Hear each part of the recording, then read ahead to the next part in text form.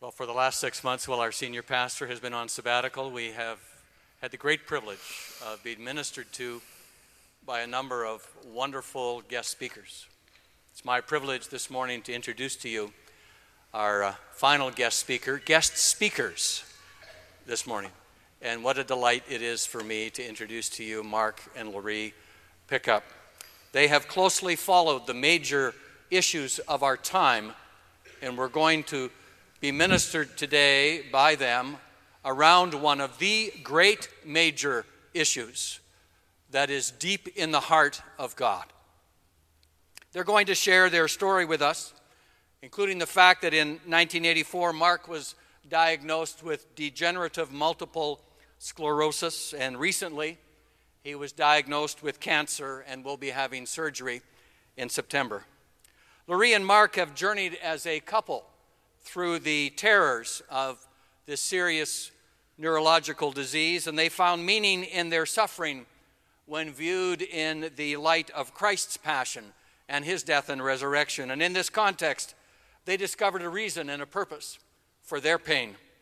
Mark and Laurie are born-again Christians who have become committed to the cause of life and defense of the vulnerable. For more than 15 years, Mark has spoken across the United States and Canada, promoting the sanctity, the dignity, and the equality of all human life. He has addressed politicians and legislative committees, both Canadian and American, university forums, hospital medical staffs, religious and denominational leaders, community groups, and organizations, about the critical importance of protecting all human life from conception to natural death. Mark served on the ethics committee for the University of Alberta Hospital, is a widely published writer on bioethical and Christian issues, is a member of the board of reference of the Christian Institute on Disability for Joni and Friends in California, and is the recipient of numerous awards, including the Monsignor Bill Irwin Award for Ethical Excellence. Laurie is a former executive director of the Alberta Pro-Life Association.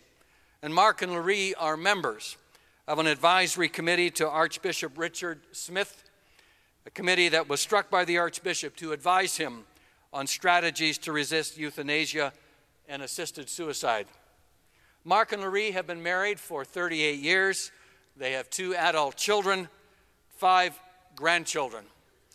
They're going to speak to us today on the great issue facing all of Canada and indeed much of the world and us as Christians, the sanctity of life.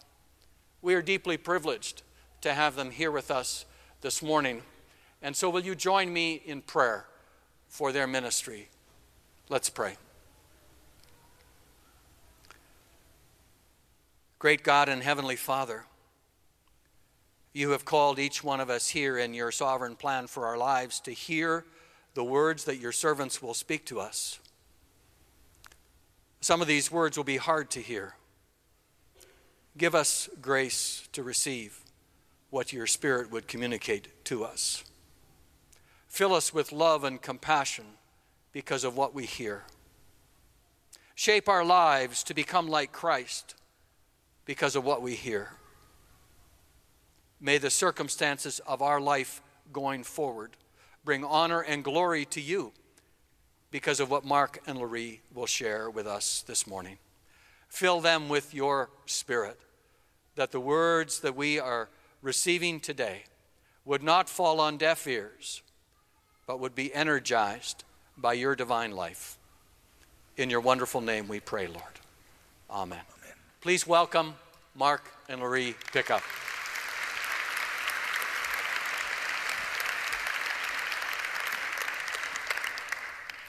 Do you believe that all human life has value, or just some human life? And if just some human life, which human lives? For what reason? Who decides? Did you know that today in Canada, 1 in 5 pregnancies ends in abortion? It has not always been this way. For centuries, abortion was considered a serious crime. The Hippocratic Oath, dating back thousands of years, forbade abortion and euthanasia. Ancient and persistent common law traditions that are based in Christianity, dating back to the Middle Ages, viewed abortion as a grave crime. In 1802, England enacted into law what had been considered criminal by custom for centuries and made abortion a criminal act. Considering abortion on demand as a right, as Canada and the United States do, is a recent development and a deviation from the course of human history. It violates biblical moral standards. For example, one only needs to consider God's commandment, "Thou shalt not murder." Canada began to move away from this ideal, this ancient ideal, and by accepting abortion into public policy and law beginning in 1969. Even though biological science had proven decades earlier that human life begins at conception. Abortion advocates ignored this fact and assured the public and politicians that a change to the law would not result in a floodgate being opened for abortion. They were wrong. It triggered an unprecedented and terrible holocaust of the most vulnerable members of society, unborn babies. The numbers on the slide behind me speak for themselves. Things got so bad that by 1982, abortions outnumbered live births in the city of Toronto. Today in Canada, there are close to 100,000 abortions each year, all paid for by taxpayers. In Alberta, there are over 10,000 abortions performed annually. An abortion can be obtained for any reason or no reason. 98% of abortions are not medically required. You can have as many as you want. You don't even need a referral. Just call up the Kensington Clinic and make an appointment.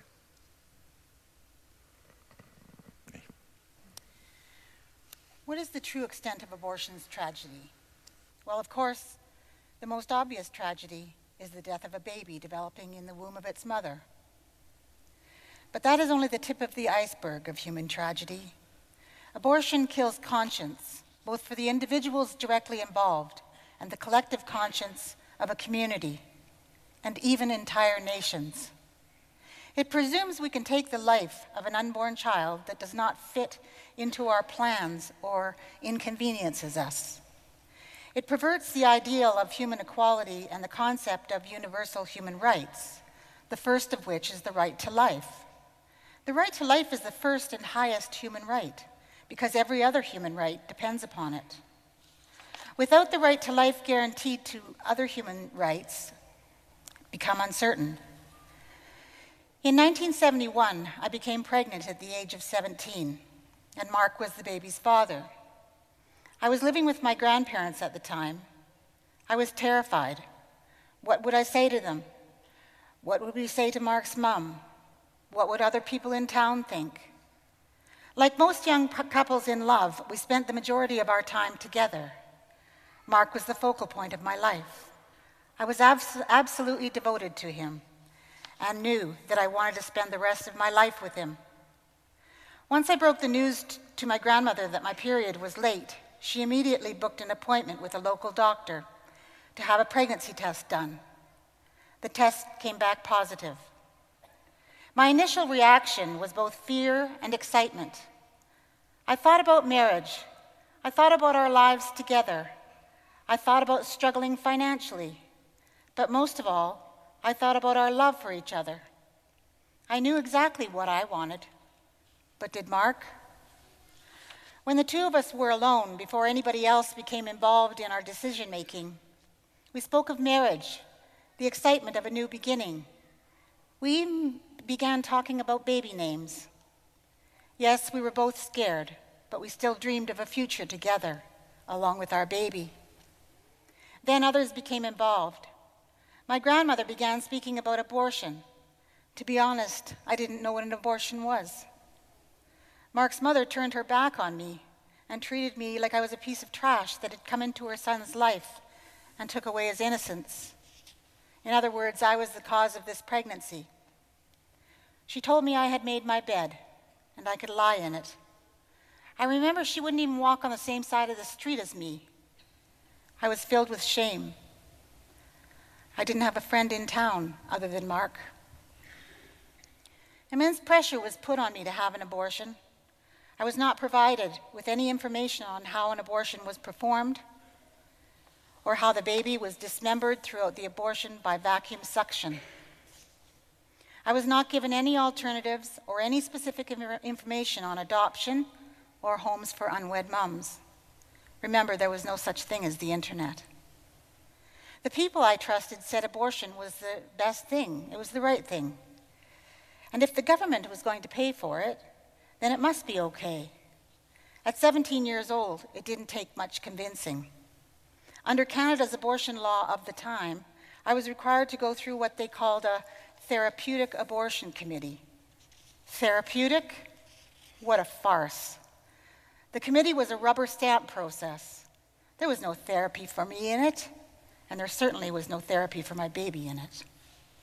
I was booked to see a psychiatrist who spent about 2 minutes with me, ensuring that he asked me if this is what I wanted to do. I had already been coerced into believing that this was my only way out of this problem by friends, family, and boyfriend. I was placed on a waiting list at a hospital that had performed abortions. They called just in the nick of time, around the 3-month mark since I had conceived. It was late November. The Christmas season was drawing near. The hospital where my abortion was performed was decorated with festive colored lights. There was nothing festive for me in this. There was nothing festive for my baby either as I walked through those double doors of that hospital in that late and terrible afternoon.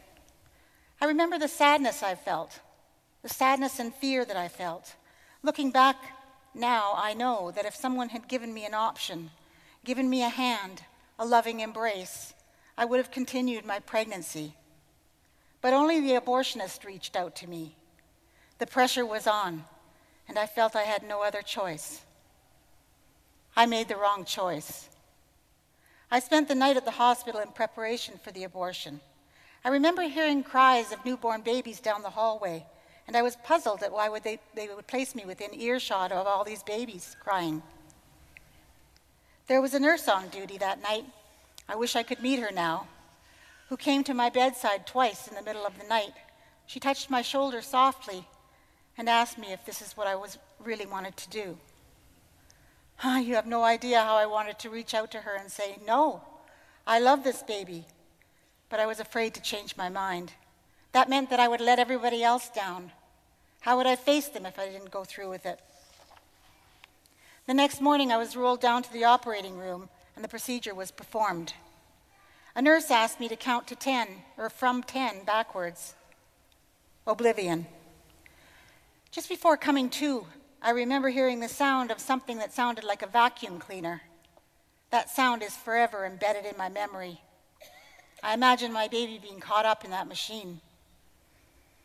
A few hours later, I was given a small meal and told that if I could keep the food down, then I was free to leave the hospital. I threw up the meal, covered up the evidence, my ride had arrived, and I was on my way back home. After the abortion, I felt relieved, but very sad. I went to see Mark where he worked, and we talked for a short time. The stress was evident in both of us. 6 months later, we broke up. I moved on with my life and denied ever having gone through the abortion. 2 years later, Mark and I met again, and we eloped. Family relations were not good, but we were still in love. 3 years after that, our daughter was born. The minute I saw her, I realized that she was not my first child. Memories of my abortion came flooding back. And when I looked into the eyes of my daughter, I often wondered if the child we aborted would have looked like her. My daughter was a beautiful baby, and she's a beautiful woman today. Let me share a small grief that persists even 40 years later. Mothers will understand. Every Christmas season, memories of my abortion always come flooding back to me. If Christmas lights twinkle in a certain way in late afternoon shadows, I have a flashback to my feelings of fear and aloneness that day so long ago. Those feelings mingle and confuse my joy of the Christmas season and the meaning of Advent. My first child would have been 40 years old today and a contributing member of society. Today in Canada, there is close to 100,000 abortions each year, and they are all paid for by your tax dollar. There is an abortion clinic in Edmonton. They have a booming business. Every day, a steady stream of women enter that terrible place. Later, I see some of them come out pale and unsteady. Some of them stagger into the back alley and throw up. And I think to myself, nothing has changed in 40 years. Women are still uninformed, kept in the dark about the real effects of abortion. Like lambs led to slaughter, their babies are sacrificed on the altar of so-called sexual liberation. Women are left to pick up the pieces of their life-changing decisions that may haunt them for years, like it did me. The abortionist pockets his $600, and the woman swallows her internal poverty. Some freedom, some choice. After 25 years after my abortion, I learned that in 1929, my grandmother became pregnant before marriage. She lived in a small town and suffered humiliation and was ostracized by the community. I honestly believe she thought she was doing the right thing in directing me toward abortion. She was trying to save me from the people's cruelty like she suffered. She had no idea about the long-lasting effects of abortion. My grandmother may have suffered humiliation of having a baby out of wedlock, but I suffered sorrow and grief for having killed my baby. Neither of these scenarios are God's plan. Children should be born into the love and security of a family. Sex should be reserved for marriage. That is where sexuality is legitimately expressed. In 1984, Mark became incurably ill with multiple sclerosis. It's degenerative and has disabled him, as you can plainly see. I vowed to protect him when the time came that he could not protect himself. You see, we now live in a society that is advocating the killing of people like my husband. This time, I will stand up for the vulnerable. Euthanasia advocates keep trying to bring their agenda to Canada, and they are very close to getting their way. Yes, I pressured Larry to have that abortion. But abortion has consequences for men too. Sooner or later, it was certain that I would have to face the fact that I did not protect my child, that my hands were bloody too. A terrible day came when my conscience could be silenced no more. And like God said to Cain, "What have you done? The blood of your baby cries out from the ground to me." I couldn't even claim ignorance. My heart broke. I knew that our baby was not a clump of tissue.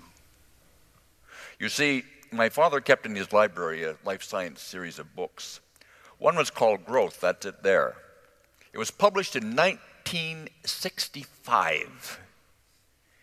I remember as a 12 or 13-year-old boy sitting with my parents and marveling at these very early photographs of prenatal development. Some of these photographs date back to 1957. The baby shown at the very end of the series is now at least 47 years old. When we had our abortion in 1971, I knew what we were doing. Somewhere deep within my heart, I knew that we were choosing darkness rather than light. It was our child conceived in the darkness of night that was developing in God's light.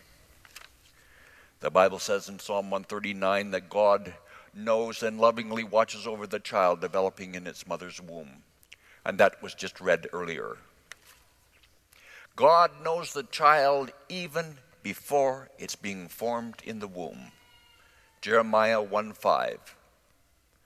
God mentions the baby by name.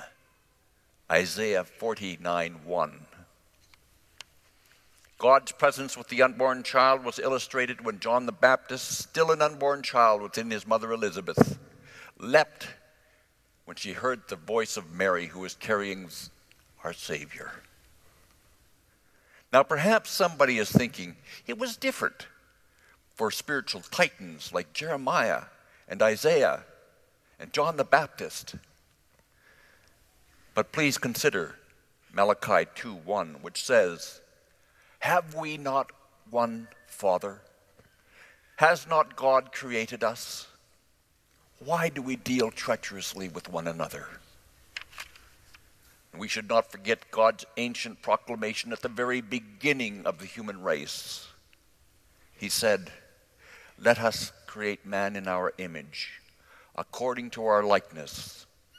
So God created man in his own image. In the image of God he created him. Male and female, he created them. Every human being bears the indelible image of God.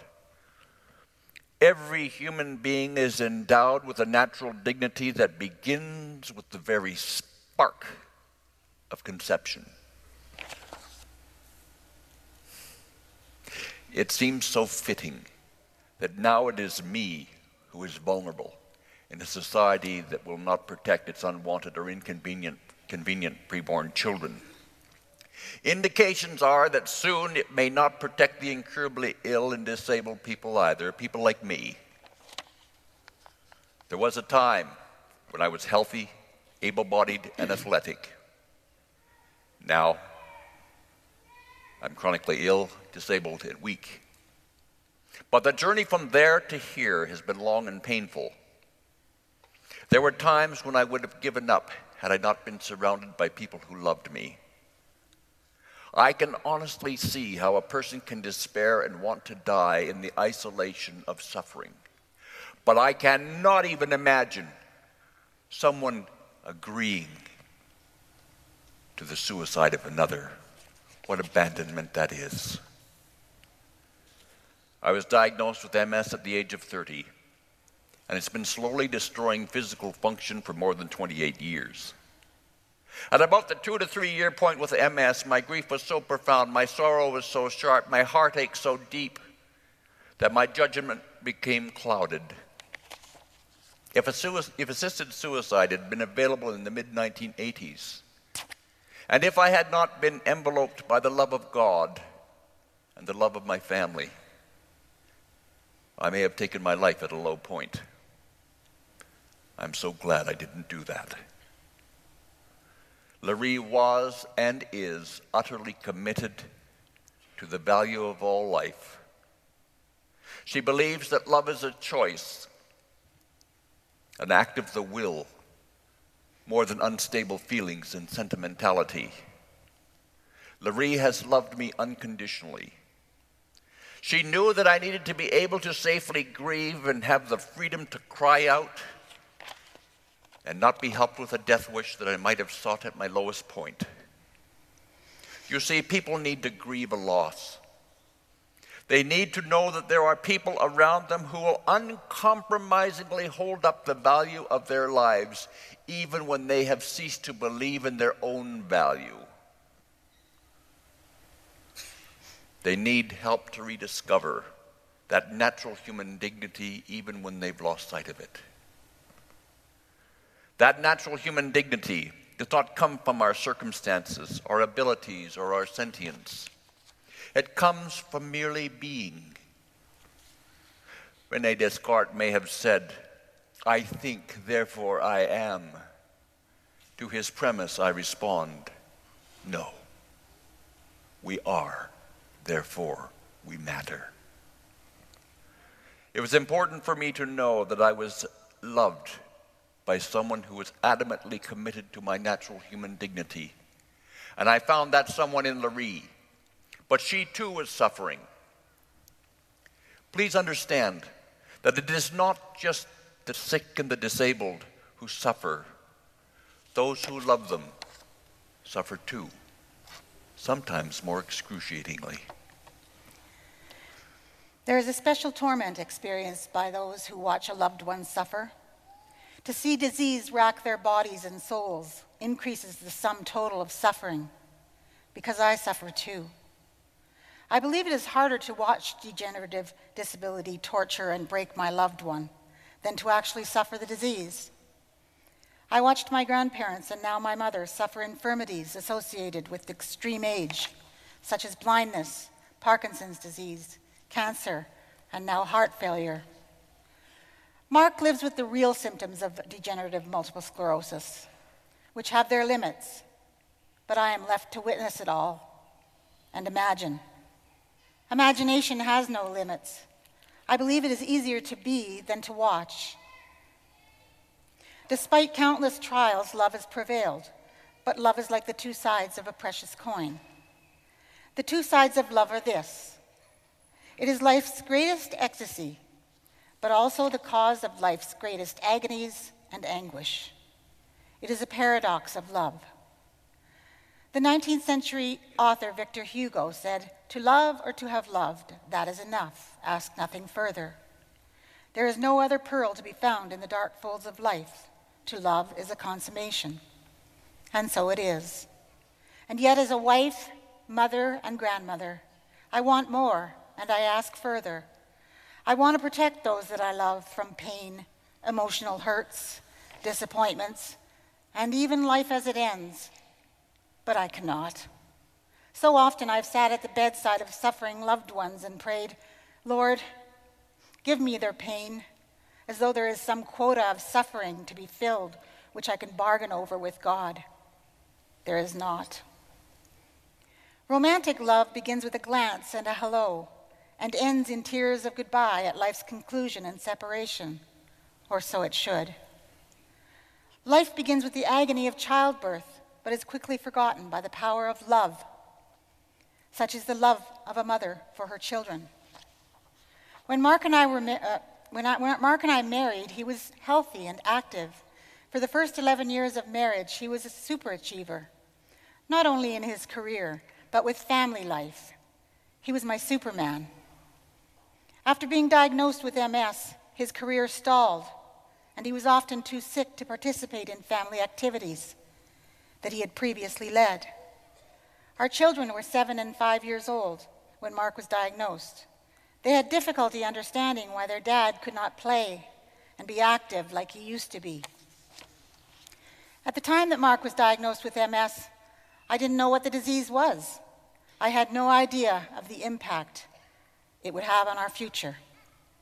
And so I began to research the medical literature and even visited a few auxiliary hospitals to see if I could pick out the people with MS. I noticed the canes, the crutches, the wheelchairs, the scooters, the van contraptions, curb cuts. MS meant disability. I looked into the faces of loved ones of patients with MS, and I wondered if I could face the heartbreak and hurt. My initial reaction was anger. It was irrational, but my immediate response was anger. How could Mark do this to me? How dare he get sick? He was supposed to be the strong one. I was the weak one. If one of us was to get sick, it should be me. I could cope better with the disease. I could just slink away from the world. It would be okay. I was angry, sad, and bitter. But most of all, I was afraid. I wanted to correct the fate God had allowed by trying to convince him that he'd made a mistake. "I can't do this," I cried. "I cannot sit back and watch this, Lord." I pleaded with God to give me the MS. Mark's faith was stronger than mine, his personality stronger than mine, his body was stronger, his ability to make a living was better than mine. Couldn't God see that? I was so angry with Mark and God. I felt cornered and so let down by life. Mark's MS started changing him. I began to gauge the distance between benches in shopping malls in case he needed to sit with exhaustion. Then one afternoon I looked on in horror as my husband began to crawl up the stairs in our bi-level home so he could use the washroom. I realized our life had changed, and I had to make some decisions. The first decision I had to make was whether I was prepared to stay in my marriage. Many times Satan told me that there was an easier way out. "You're still young. The kids will get over it," he whispered over my shoulder. "You can start over like many other women do after divorce." The temptation continued.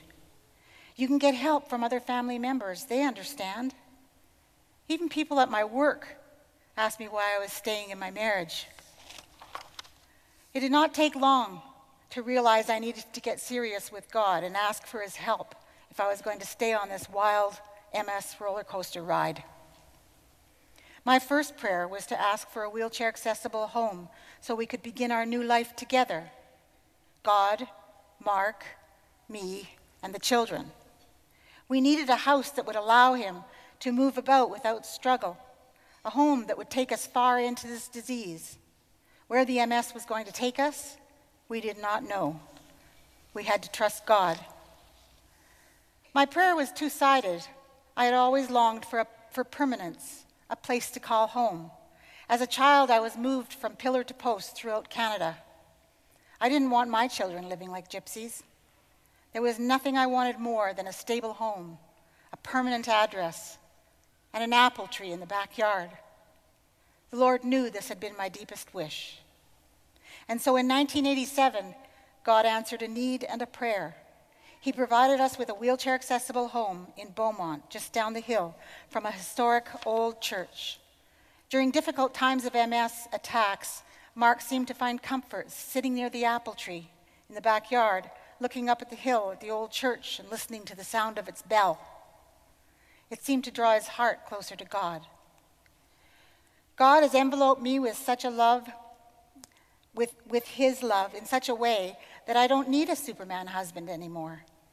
I must admit, though, when I hear a noise in the night, I still send Mark out in his wheelchair, whirring into the darkness, swinging his cane to protect us from the boogeyman. What more could I ask for? Our home has become a meeting place for family occasions where our children and grandchildren gather. Every August, we gather in the backyard to pick apples from the tree. Occasionally, I reflect on what began with abortion, the denial of life, and love's potential to blossom, both human and divine. It started a pilgrimage to regain the meaning of life and love. Nobody has the right to decide what human life is sacred or not sacred. Nobody has the right to kill another human life, regardless of that life's state or stage. God is our creator. Only he can decide when it concludes. Not only is this consistent with centuries of Western moral code, it is what God sets out in his Holy Bible, beginning in the book of Genesis. We left a Bible study at the foyer for you to have a look at and take home. All human life is sacred for no other reason than it bears the indelible image of God. Earlier, I posed the question, what is the true extent of abortion's tragedy? Perhaps this is abortion's greatest tragedy. The gift of life, with its limitless potential, is denied, returned to the giver of life unopened, unwanted, unexplored, and unrevealed. Nobody has the right to rob another life of its potential. Abortion did not liberate us. It broke our hearts and made Mark and me poorer, much poorer. It was on the foundation of a broken and contrite heart, contrite spirit, first with abortion and later with a serious and crippling disease, that Christ began to teach us the love and the purpose of life. Out of our regret and sorrow grew understanding. We are loved and forgiven. I'm convinced the Lord has allowed the MS to continue so that we grow spiritually and learn to depend upon God completely. I've become convinced that divine love is the only thing that matters. To abide in Christ's love and reflect his love to a lost and hurting world. That's where the real meaning of life is to be found. Euthanasia advocates speak about death with dignity, as though it's something that is bestowed upon a person with poison or dehydration when they're at their lowest point. That is not dignity, that is a profound abandonment. Dying with dignity is not an event, it is a process, the end result of having lived with dignity. Euthanasia proponents talk about quality of life as a determinant for euthanasia. Let me tell you something about quality of life. It changes. When I was 25 years old and healthy and athletic and had an upwardly mobile career, if someone had told me that one day I would be like this, that I couldn't even be active with my children, I would have said there's no quality of life in that. But today, at the age of 59, my life does have quality. Why? The standard for quality of life has changed. Today, what gives my life quality is to love and to be loved, and to think, however foolish it may be, that I still have a contribution to make. Euthanasia advocates talk about personal autonomy, but personal autonomy is diametrically opposed to community. You cannot have both. Euthanasia proponents say that people have a right to make autonomous choices about the time and the place of their deaths, as though it only affects the individual.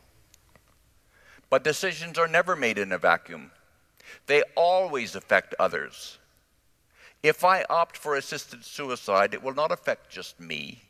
It will affect my wife, my children, and my grandchildren. It will affect my doctor because I'll ask her to stop being a healer and start being an executioner. And in a small but not uncertain way, it will affect my nation by helping to entrench the notion that there is such a thing as a life unworthy to be lived. No, I do not have a right to ask for assisted suicide. If we believe in interdependence and community, then I do have a right to expect the best pain management and palliative care available. But not even in my chronic illness and advanced MS do I have a right to assisted suicide. I still have a responsibility to the common good and to posterity. I must not make decisions that will affect the sanctity, dignity, or equality of other human life. Abortion denies life. So does euthanasia. A culture of death has emerged in the 21st century. There is a vital witness for Christians to play by ensuring that women in crisis pregnancies are welcomed with their unborn children into our churches and the greater human family. No woman should have to choose between the life of her child, her education, or career. Christ's limitless love invokes upon us the important job to educate the public about the natural dignity of people with chronic or terminal diseases and disabilities, those whose quality of life the world may judge to be futile. All of these people are in reality indispensable to our communities. Their lives are full of purpose and meaning. A civilized society is called to embrace all human life, from conception to natural death. It is only when the lives of the vulnerable are valued and protected, and dying is treated as the last phase of living, in which the bonds of humanity are strengthened, can society legitimately claim to be compassionate and enlightened. Center Street Church is leading the way in Calgary by reaching out to those whose lives are vulnerable. And Larry and I are privileged to be in your midst. Continue to serve women in crisis pregnancies and their babies, the severely disabled and their families, and those who are dying and their loved ones. Let them all know that they are welcome here at Center Street Church in the name of our Lord. Talk to your MPs and let them know that you expect Canada not only to maintain but enhance and strengthen its laws against euthanasia and assisted suicide. Always remember that every life has meaning. Every human life matters. Human meaning and belonging are found in Christ. And as was said earlier at a personal level, I was recently told that I have cancer. And so Larry and I must trust God again. He has brought us this far through many trials. And we must be content with what he has in store for us now. And I must remember that Jesus told us to take up our cross daily. I found meaning in my cross because I found meaning in his cross. And at the foot of that cross, Larry and I found divine love. In our brokenness, we found forgiveness and hope. This is not unique to Larry and I. God wants everyone to love and trust his Son and spend eternity with him. You are God's emissaries. Take that message out there. The world needs to hear it. Thank you. Pastor Dirks.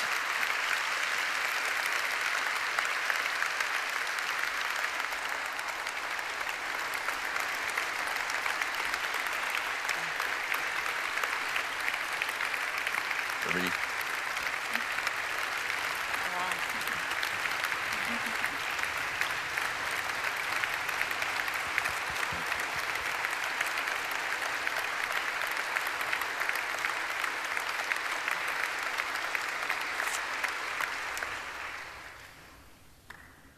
Please be seated. We are so very grateful to God this morning for sending us Mark and Larry, whose message is so profoundly important for each one of us to hear. And I'm sure that some of you, because of your personal life circumstances, are going to want to connect with Mark and Larry this morning. So they're just going to exit the stage right now and head off around, and they're going to be available in the atrium to talk to you if you would like to talk to them. Will you stand with me now as we bring our time to a close?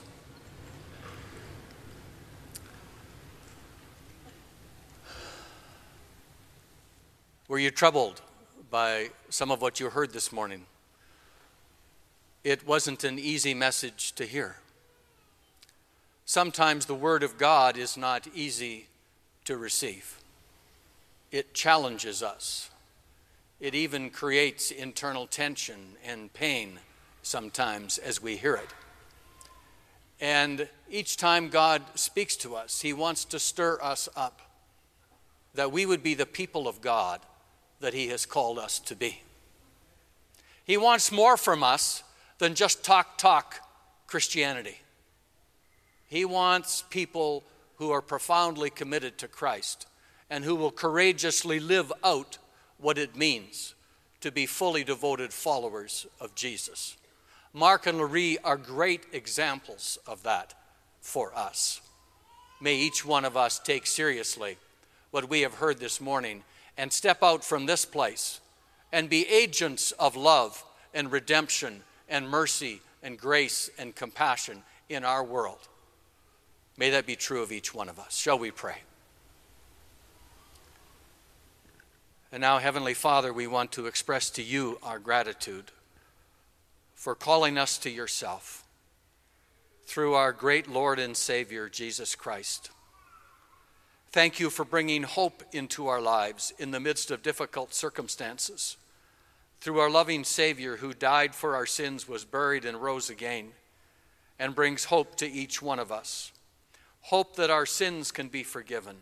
Hope that our lives can be rearranged and re-engineered to be the people of God you want us to be. Thank you, Lord, for the great opportunity and privilege that is ours to follow Christ and to serve you. Help each one of us to do that with passion and enthusiasm and grace and dignity. Help each one of us to love everyone, the marginalized, the poor, the special needs, the weak, the suffering, the dying.